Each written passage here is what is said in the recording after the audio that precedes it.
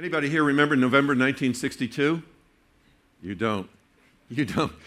I bet you don't know how to spell it. November 1962. It was a period of time in which I graduated from high school in June of 1962 by the skin of my teeth.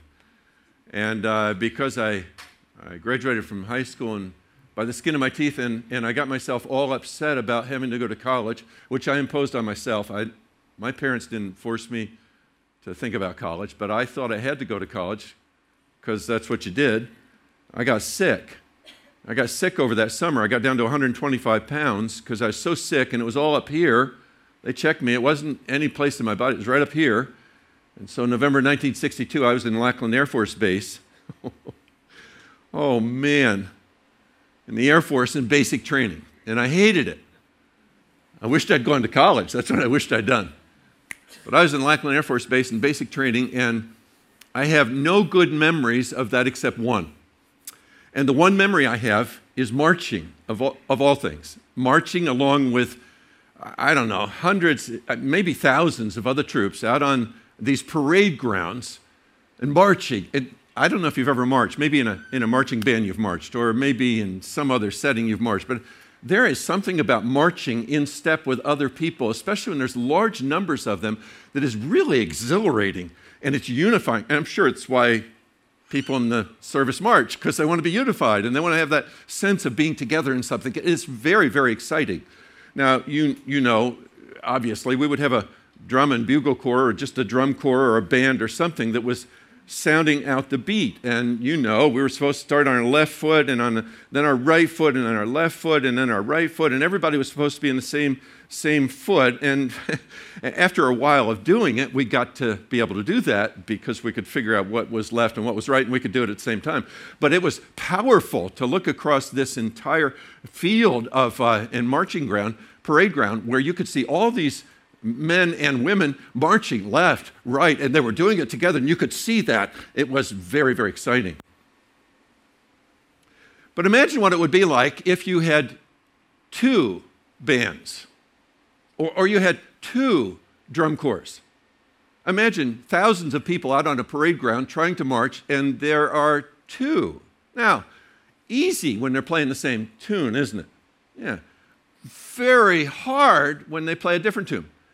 Imagine, if you will, John Philip Sousa's Stars and Stripes Forever with one, but Taylor Swift's Shake It Off with the other. See, you know what I mean, huh? And we were just starting out. I mean, we had a hard time finding out which was left foot and which was right foot. So to get it together, when you have two opposing sounds going through, two opposing tempos, two opposing bands or drum beats going, you have to choose one or the other, don't you? Choosing your drummer. That's what I want to talk about this morning. Choosing your drummer, because I think that's what it's like in a culture where you are a part of the world, and you necessarily have to be a part of the world, and you can't withdraw yourself from the world, but you're trying to follow after Jesus at the same time. And things going on in the world are opposed to what Jesus wants. So you end up in this place where you're hearing these two different drum beats. What do? You have to choose what drum beat you're going to follow. You have to choose. Now, that's not easy. That's hard because there's a dominant sound that comes from the world's drum, and there's a strong sound that comes from Jesus' drum, but there's some sense in which maybe it's the way you turn. I'm not sure exactly what does it, but it seems like one of them gets louder than the other one, and you're more inclined to follow one than the other one from time to time, but you still have to choose. That's what holiness is all about. That's what this idea of being set apart is all about, that Clay has taken through a series of messages on holiness and what it means to be set apart. And what we did, because I was here last week, if you were here, you might remember that we went to look at an Older Testament hero by the name of Noah, who made some tragic mistakes at the end of his life, no doubt about it. But prior to that time, he made some wonderful decisions about following after the right drum beat and the right drummer. And he got in step with the right drummer. And God used his life to the saving of many people and to the change that took place in the world around him. Today we're going to a different drummer. And this is a continuation, maybe another illustration of what it means to live in the world, but to try to follow after the living God, after the Lord Jesus, and to hear that drumbeat clearly and decide when you're going to go to the right or to the left and what step you're going to take next. Very difficult. In fact, there's really two issues that are involved when you talk about that subject. One is recognizing the different drumbeat, because sometimes they can sound awfully much alike, can't they? And in fact, sometimes they are the same. Sometimes in the world in which we live, you have the same drumbeat. You may have two drums, you may have two drum and bugle corps, but they're playing the same tune, so it isn't so hard. But when they begin to diverge and go in different directions, that's when it becomes difficult, and that's where the challenge is. And we're really dealing with the idea of recognizing the difference in the drumbeat, number one, and this may be harder, finding the courage to go in the direction that you need to do and follow the drumbeat that belongs to the living God. The man we're looking at today is the man by the name of Daniel. And I want you to turn, if you have your Bible or if you have your phone and you want to turn there, to Daniel, the first chapter. I want to read that entire chapter, in fact, because it's such an important picture of how to do this. So it's Daniel chapter 1, and I'm reading from 1 through 21 of that chapter. Third year of the reign of Jehoiakim, king of Judah, Nebuchadnezzar, king of Babylon, came to Jerusalem and besieged it. And the Lord delivered Jehoiakim, king of Judah, into his hand, along with some of the articles from the temple of God. These he carried off to the temple of his God in Babylonia and put in the treasure house of his God. Then the king ordered Ashpenaz, chief of his court officials, to bring into the king's service some of the Israelites from the royal family and the nobility, young men without any physical defect, handsome, showing aptitude for every kind of learning, well-informed, quick to understand, and qualified to serve in the king's palace. He was to teach them the language and literature of the Babylonians. The king assigned them a daily amount of food and wine from the king's table.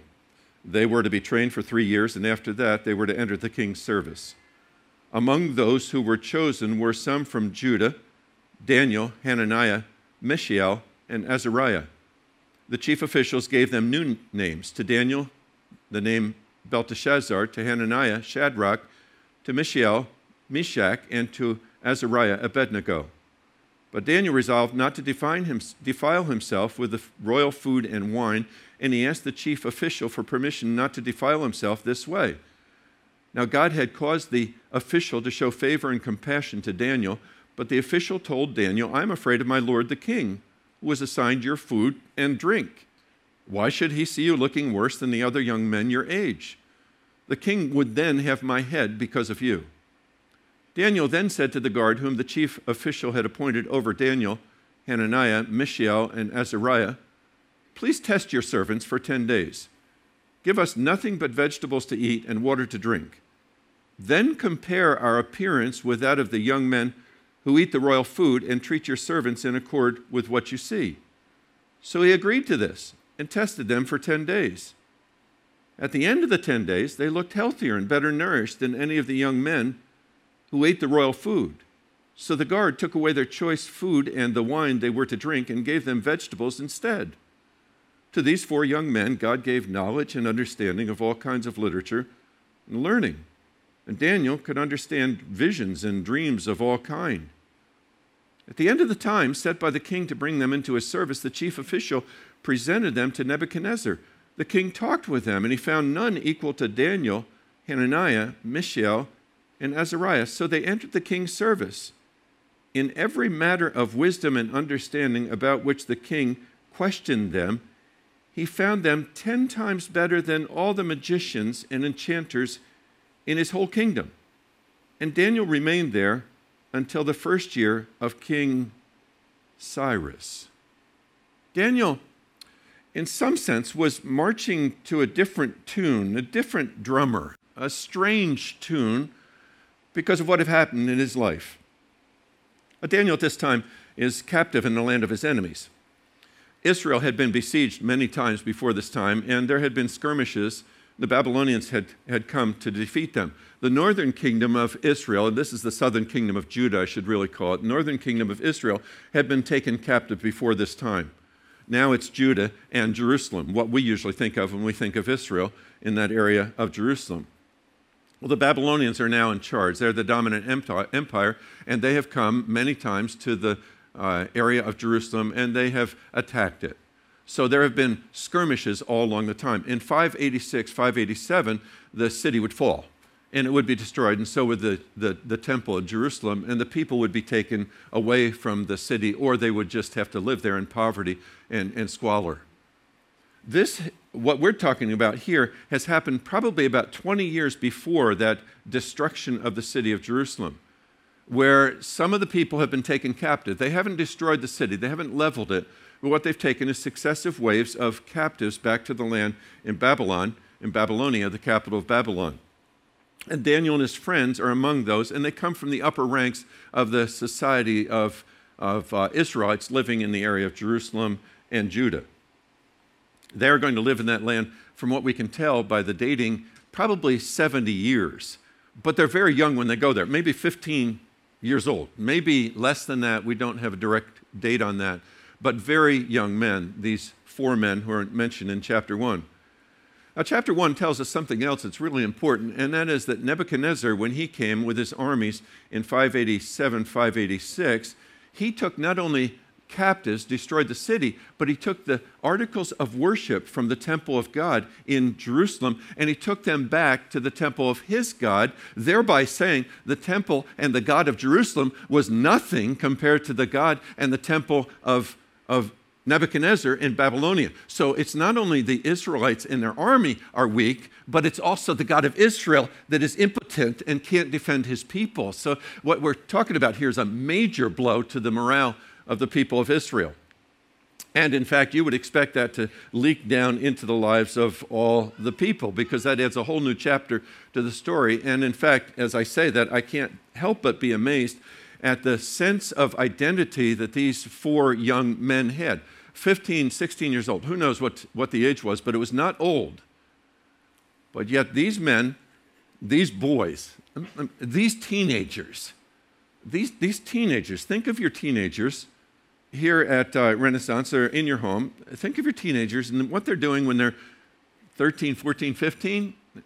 No, you don't want to think of that. So don't cancel that. I don't mean to ask you to do hard things right now. You don't have to think it.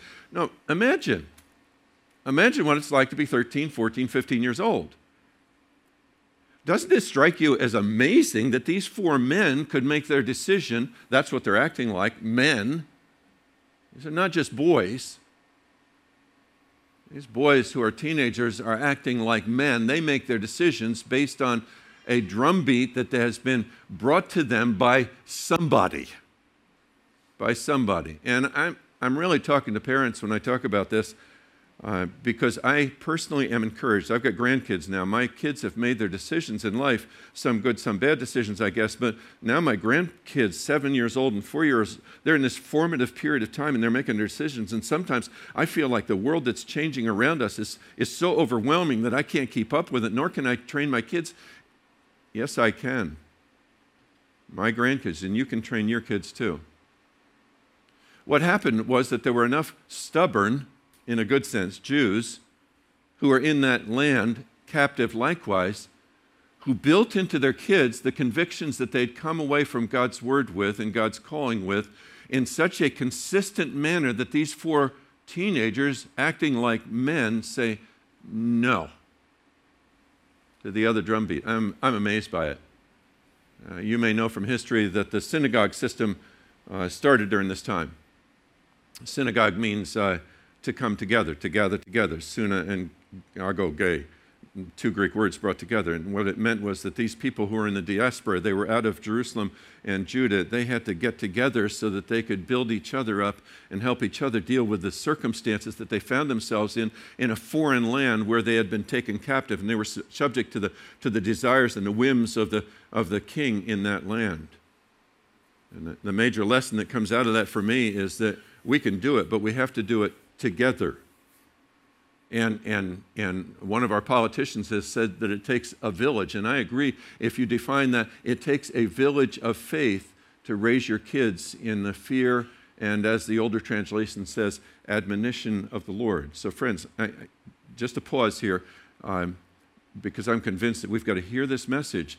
That what God has meant for parents to have is other people who are linked together with them in a common cause to raise kids who know the Savior the same way they know them, and to make the decisions of their lives concerning the drumbeats that they hear, make them in accordance with the drumbeat of God.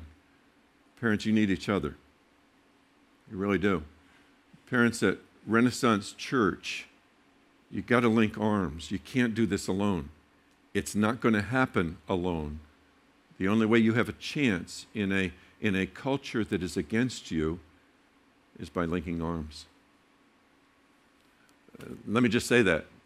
I've seen that happen enough. When I was a young Christian, I can remember Christian parents in the Soviet Union trying to raise their kids in a clearly stated atheistic country where Christians were either marginalized or were persecuted. And I was always amazed when I saw those parents getting some sense of togetherness out in the woods, if they had to, in quiet and distant places where they couldn't be seen and persecuted, and they would encourage each other. It's happening today in North Korea. It's happening today in many parts of the Middle East, and you know it is. Don't fool yourself. We need that being together and encouraging each other as much as those people in those distant lands. We can do it together. That's where Daniel finds himself.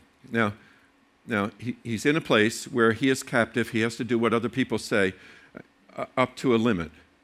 And in fact, some of the time the drumbeat that he hears is okay, and there's no problem with that. But then he hears some other drumbeat that's not good. Not so strange. Not so strange. Theologians talk about something called common grace. I don't know if that's a common phrase to you, but common grace simply means that there is a knowledge and an understanding that God has spread across the world. To men and women, wherever they are, whatever their faith is, there is this common body of knowledge in terms of places we can share with each other and with people outside our faith. That's why I can come to somebody else to seek their knowledge in terms of medicine, or their knowledge in terms of community development, or their knowledge in terms of how to structure a family and build a family. I can get wisdom from my friends who are not from the same faith in all kinds of areas, how to take care of people and how to govern. And so there's lots of times when I found myself linking arm in arm with people who are not of the same faith, in fact, don't have any faith whatsoever, and that's okay because I can do that. It's not so strange that Daniel would find himself at home in some sense in Babylon. And it's not so strange that you would find yourself in some sense at home in the United States of America or whatever country you're from, because there is a common language. There is something called common grace, and it's spread among people wherever they are, regardless of their faith, and they're walking with God, and I need that. But what we have here is, in Daniel chapter 1, is one man doing it. And I say doing it, he is in the midst of this setting where he is hearing two drummers. And that's what I want to get to. He's hearing two drum beats. One is opposing to what God says. The other one is in favor of what God says. And what Daniel has to do is he has to figure out which one he's going to be following after. Now, let's not minimize this. Daniel is being recruited. And he's being recruited by Harvard and Yale and West Point all at the same time. And they all want to give him a scholarship. And they want to give him a full ride. West Point, you get it anyway. But the other two, you get a full ride. We'll pay for your tuition. We'll pay for your books. We'll pay for your room and board. We'll pay for your activities, your leisure time. You just have to come on in. Maybe it's the Babylonian campus of Harvard or Yale or West Point. But think of it in those terms. This is an opportunity not to be dismissed, not to be lost. I mean, Daniel and his friends, they can see themselves in places where they can influence Babylon. And they can take care of their people back home. And they can make a difference. That's heady stuff. That's an opportunity not to be missed. That can't be taken lightly. What the king of Babylon has done is what other kings did in that time, is they would take the people from their conquered lands, and then they would bring them back, and they would educate them in the way of the victor's culture and language and legal system and medical system, and then they would repopulate the area. And that's exactly what happened in the northern kingdom of Israel.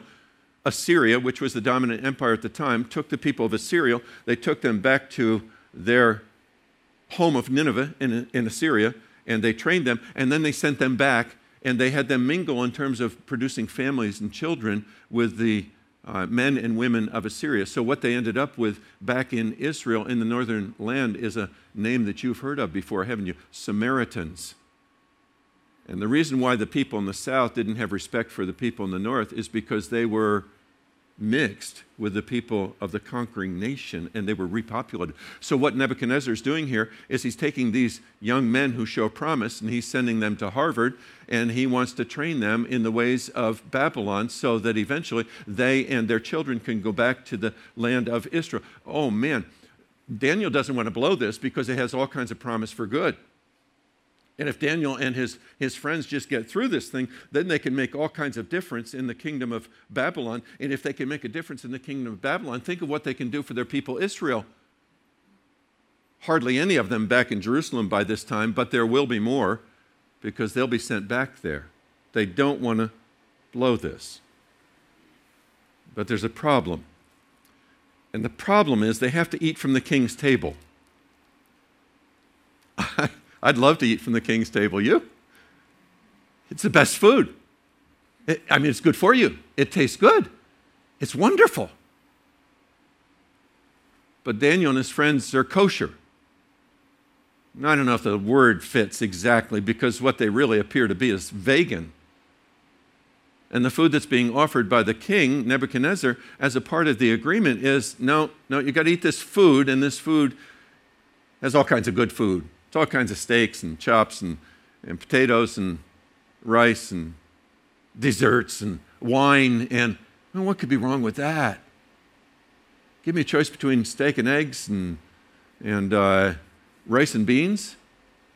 Now, if rice and beans is your favorite, that's fine with me. I'd rather have the steak and eggs. Okay? Well, that's the choice they have. You can eat this food, and if you eat this food, then you're enrolled for 3 years, and after 3 years, you're going to be promoted out of this training time, and you're going to be on the top. You're going to be working your way up to the top of the ladder, and you're going to have all kinds of advantages and do the right things. That's where he hears the different drummer. You got the drummer over here that says, okay, this is common. We can do this. We can go and be trained in the legal system. We can understand the medical system. We can do the language thing. We can do the culture thing. But we can't do the food thing. Drummer here, drummer there. And what they have to do is they have to choose. They have to choose. And so do you. And so do I. I gave my heart to Jesus Christ back in 1966, June 8th, 1966 in Japan, in the dormitory or the barracks where I was in the Air Force. And I gave my heart to Christ there, and my life changed, and it's never been the same since then. What I'm required to do whenever I come to these forks in the road in the culture in which I live, whatever that fork defines itself as, is I have to choose. There's lots of times when I can walk down the same road with everybody else, but then there's other times when I have to say, no, I can't go any further down that road. I have to go off to this road because I hear the drummer of my heart and my soul is leading me down this road, and I have to make decisions that will be in accordance with the drummer over here. Even though people will make fun of me, and even though I may lose my position, and even though I won't seem to be very smart, I still have to hear that drummer, and then I have to have the courage to go down that road. Boy, this is really difficult. But that's what Daniel and his friends had to do. Does the food really matter? No, not really. But obedience to God does. So this is not a food issue that we're talking about here. This is a God issue. And whether or not I'm going to follow after the God of my Savior, Jesus Christ, or I'm going to follow after the other one. And you and I don't have the same food restrictions, obviously. I know that, so that doesn't apply to us in terms of this. But there are other restrictions and there are other boundaries, aren't there, that you and I have because we say, I'm going to follow after Jesus. I need honesty when the culture applauds dishonesty. That's just one of those lines in the sand where the drummers diverge and they go different directions. Fidelity when people choose infidelity. Respect when the culture applauds disrespect. Everything from not cheating on the test to giving my boss an honest day's work, to filling out those expense reports accurately, to sleeping in the right bed, to speaking out for marginalized people, for standing for Christ in a hostile world. Some of our greatest opportunities come at the times when the drum beat seems to be the same and the bands are going the same song and they're playing the same beat and we can march along. And it's very hard to understand and to discern when the drum beats begin to separate and that other rhythm starts and we have a call to go down there. And what our temptation is, no, if I can just stay a little bit longer in this one, I know it's going off, but if I can stay a little bit longer in this one, then I can make a difference and bring everybody over to there. The problem is, and we've seen this so many times in our politicians, is I've made so many compromises by the time I get down there that nobody will listen to what I say about this other one, and I've lost my opportunity. I walk down this road with other friends, and I refuse to go off to the side because I think that it's no big deal. It's only the food I eat. What's the difference? Come on. But it's awfully hard to turn back when you get down there very far. And your friends in the Christian community are over here and they're having a hard time. And the further you go down with the main beat of the drummer and you avoid the Christian drum beat, the harder it is to get back to where you started. You know what I mean? In fact, here's how I put it. The longer we march to the beat of the wrong drummer, the harder it gets to avoid disaster or get back to where we started. I have seen that so many times, but one of the times I've seen that was a few years ago when Ilona and I went down to Foley Square to the federal courthouse with a couple that used to be a part of Millington Baptist, our church. And we were there because he had been cooking the books in a large corporation. He did really well. We used to ride motorcycles together. We had a great time. They were great friends as well as a part of our church. Then they moved, and so we didn't see them as much anymore. But he had been cooking the books, and he knew it was wrong. But it was hard to stop. He was falsifying documents because he was under the pressure of this charismatic CEO, and he didn't think it made a big difference. It didn't get him any personal advantage. He didn't get more money as a result of cooking the books. He kept his job, which was really what he was afraid of losing. He kept the security that his job gave him, and he just lived it out. Because it's hard. Once you don't choose to go in the drum beat that goes off to the side, the drum beat of God, it's hard to get back to where you were because you're so far down the road. What do I do now? Well, he had to stop when the DA knocked at his door. The district attorney said, this is what you've been doing, this is what you've been doing, this is what you've been doing. And he struggled with it for some time until he finally decided, I got to get the other drum beat. I can't do this any longer. I'm a Christian, and if I go to jail, I go to jail. If I lose my job, I lose my job, but I can't do this anymore. But it was extremely difficult. So we sat there those 3 or 4 days in Foley Square in the courthouse, and he gave his testimony for the prosecution. And he gave his testimony with no guarantee that they would go light on him. He had no idea. So this wasn't a bargain. This was just, he decided to do what's right. So he gave his testimony after those days. And he walked away from the courthouse once he was done, not knowing what was going to happen. Well, he was given probation. And if I remember correctly, he had to wear the ankle bracelet. What a humiliating time. What an embarrassing time. Well, thank God he didn't have to go to jail.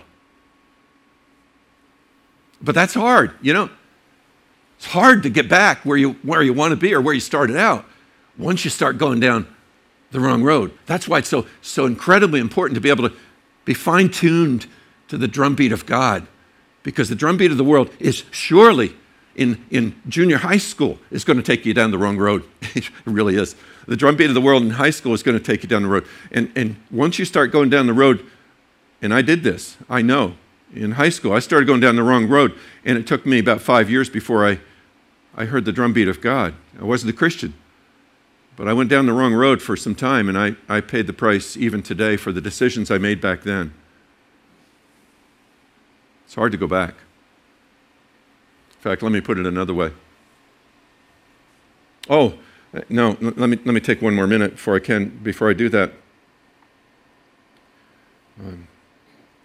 Somewhere along the line, you and I have to make the decision that those Christians in the Soviet Union and those Christians in North Korea make, and that is, okay, if God comes and rescues me, thank God. If God doesn't come and rescue me, I'm still following that drumbeat. And the reason why I think that's so important is because 3 of these guys are noted later in chapter 3, verse 16. Shadrach, Meshach, and Abednego replied to King Nebuchadnezzar. They're standing before the king now because they wouldn't worship the image of Nebuchadnezzar, and so they're hauled before the king in judgment. They say, King Nebuchadnezzar, we do not need to defend ourselves before you in this matter.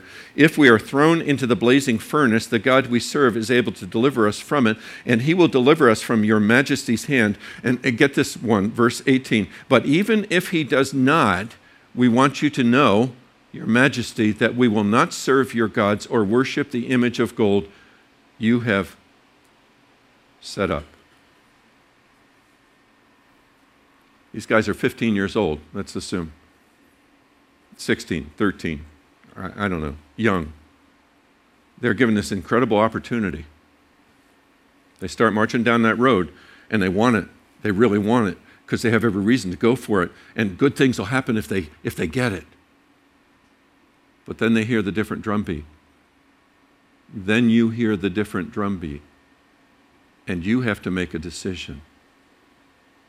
Will I go with what the world wants me to do, or will I go with the drumbeat of the living God who raised Jesus from the dead? And even if he doesn't rescue me from whatever the bad effects of that choice are, I will still go with the drumbeat of the living God because I belong to him. Let me give you one more statement to close. The longer we march to the beat of the right drummer, the easier it gets to stay on track and stay where we started. You're in junior high? Please listen. Please listen.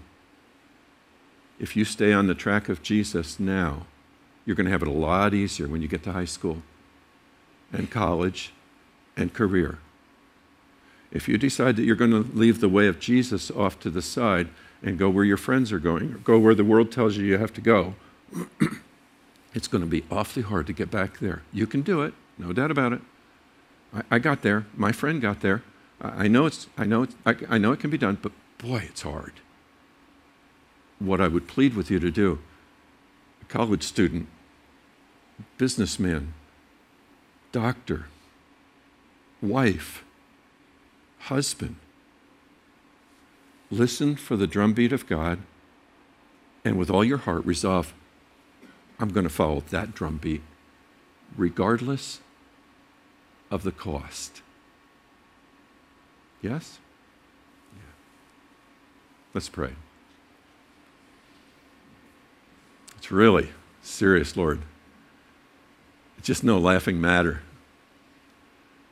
I've seen it go both ways. I've seen, Lord, men and women choose to follow the drumbeat of the Lord Jesus Christ, and I've seen them suffer for it, no doubt about it. I wouldn't hide that, but I've seen a joy in their lives and a meaning and a purpose in their lives that lasts all the way into eternity and will last forever. And I've seen the other way too, Lord. Men and women choose to take the drumbeat of the world, their friends around them, their companions, their colleagues, and then pay the price, Lord, now and in eternity because of the choice they make at that juncture. Sharpen our hearing, embolden our hearts, cause us to declare our love for Jesus Christ in every setting and our willingness and desire to follow after him. And teach us today, Lord, to make the hard choices. We thank you that you will be with us every step of the way. For we pray in Jesus' name. Amen. God bless you, friends.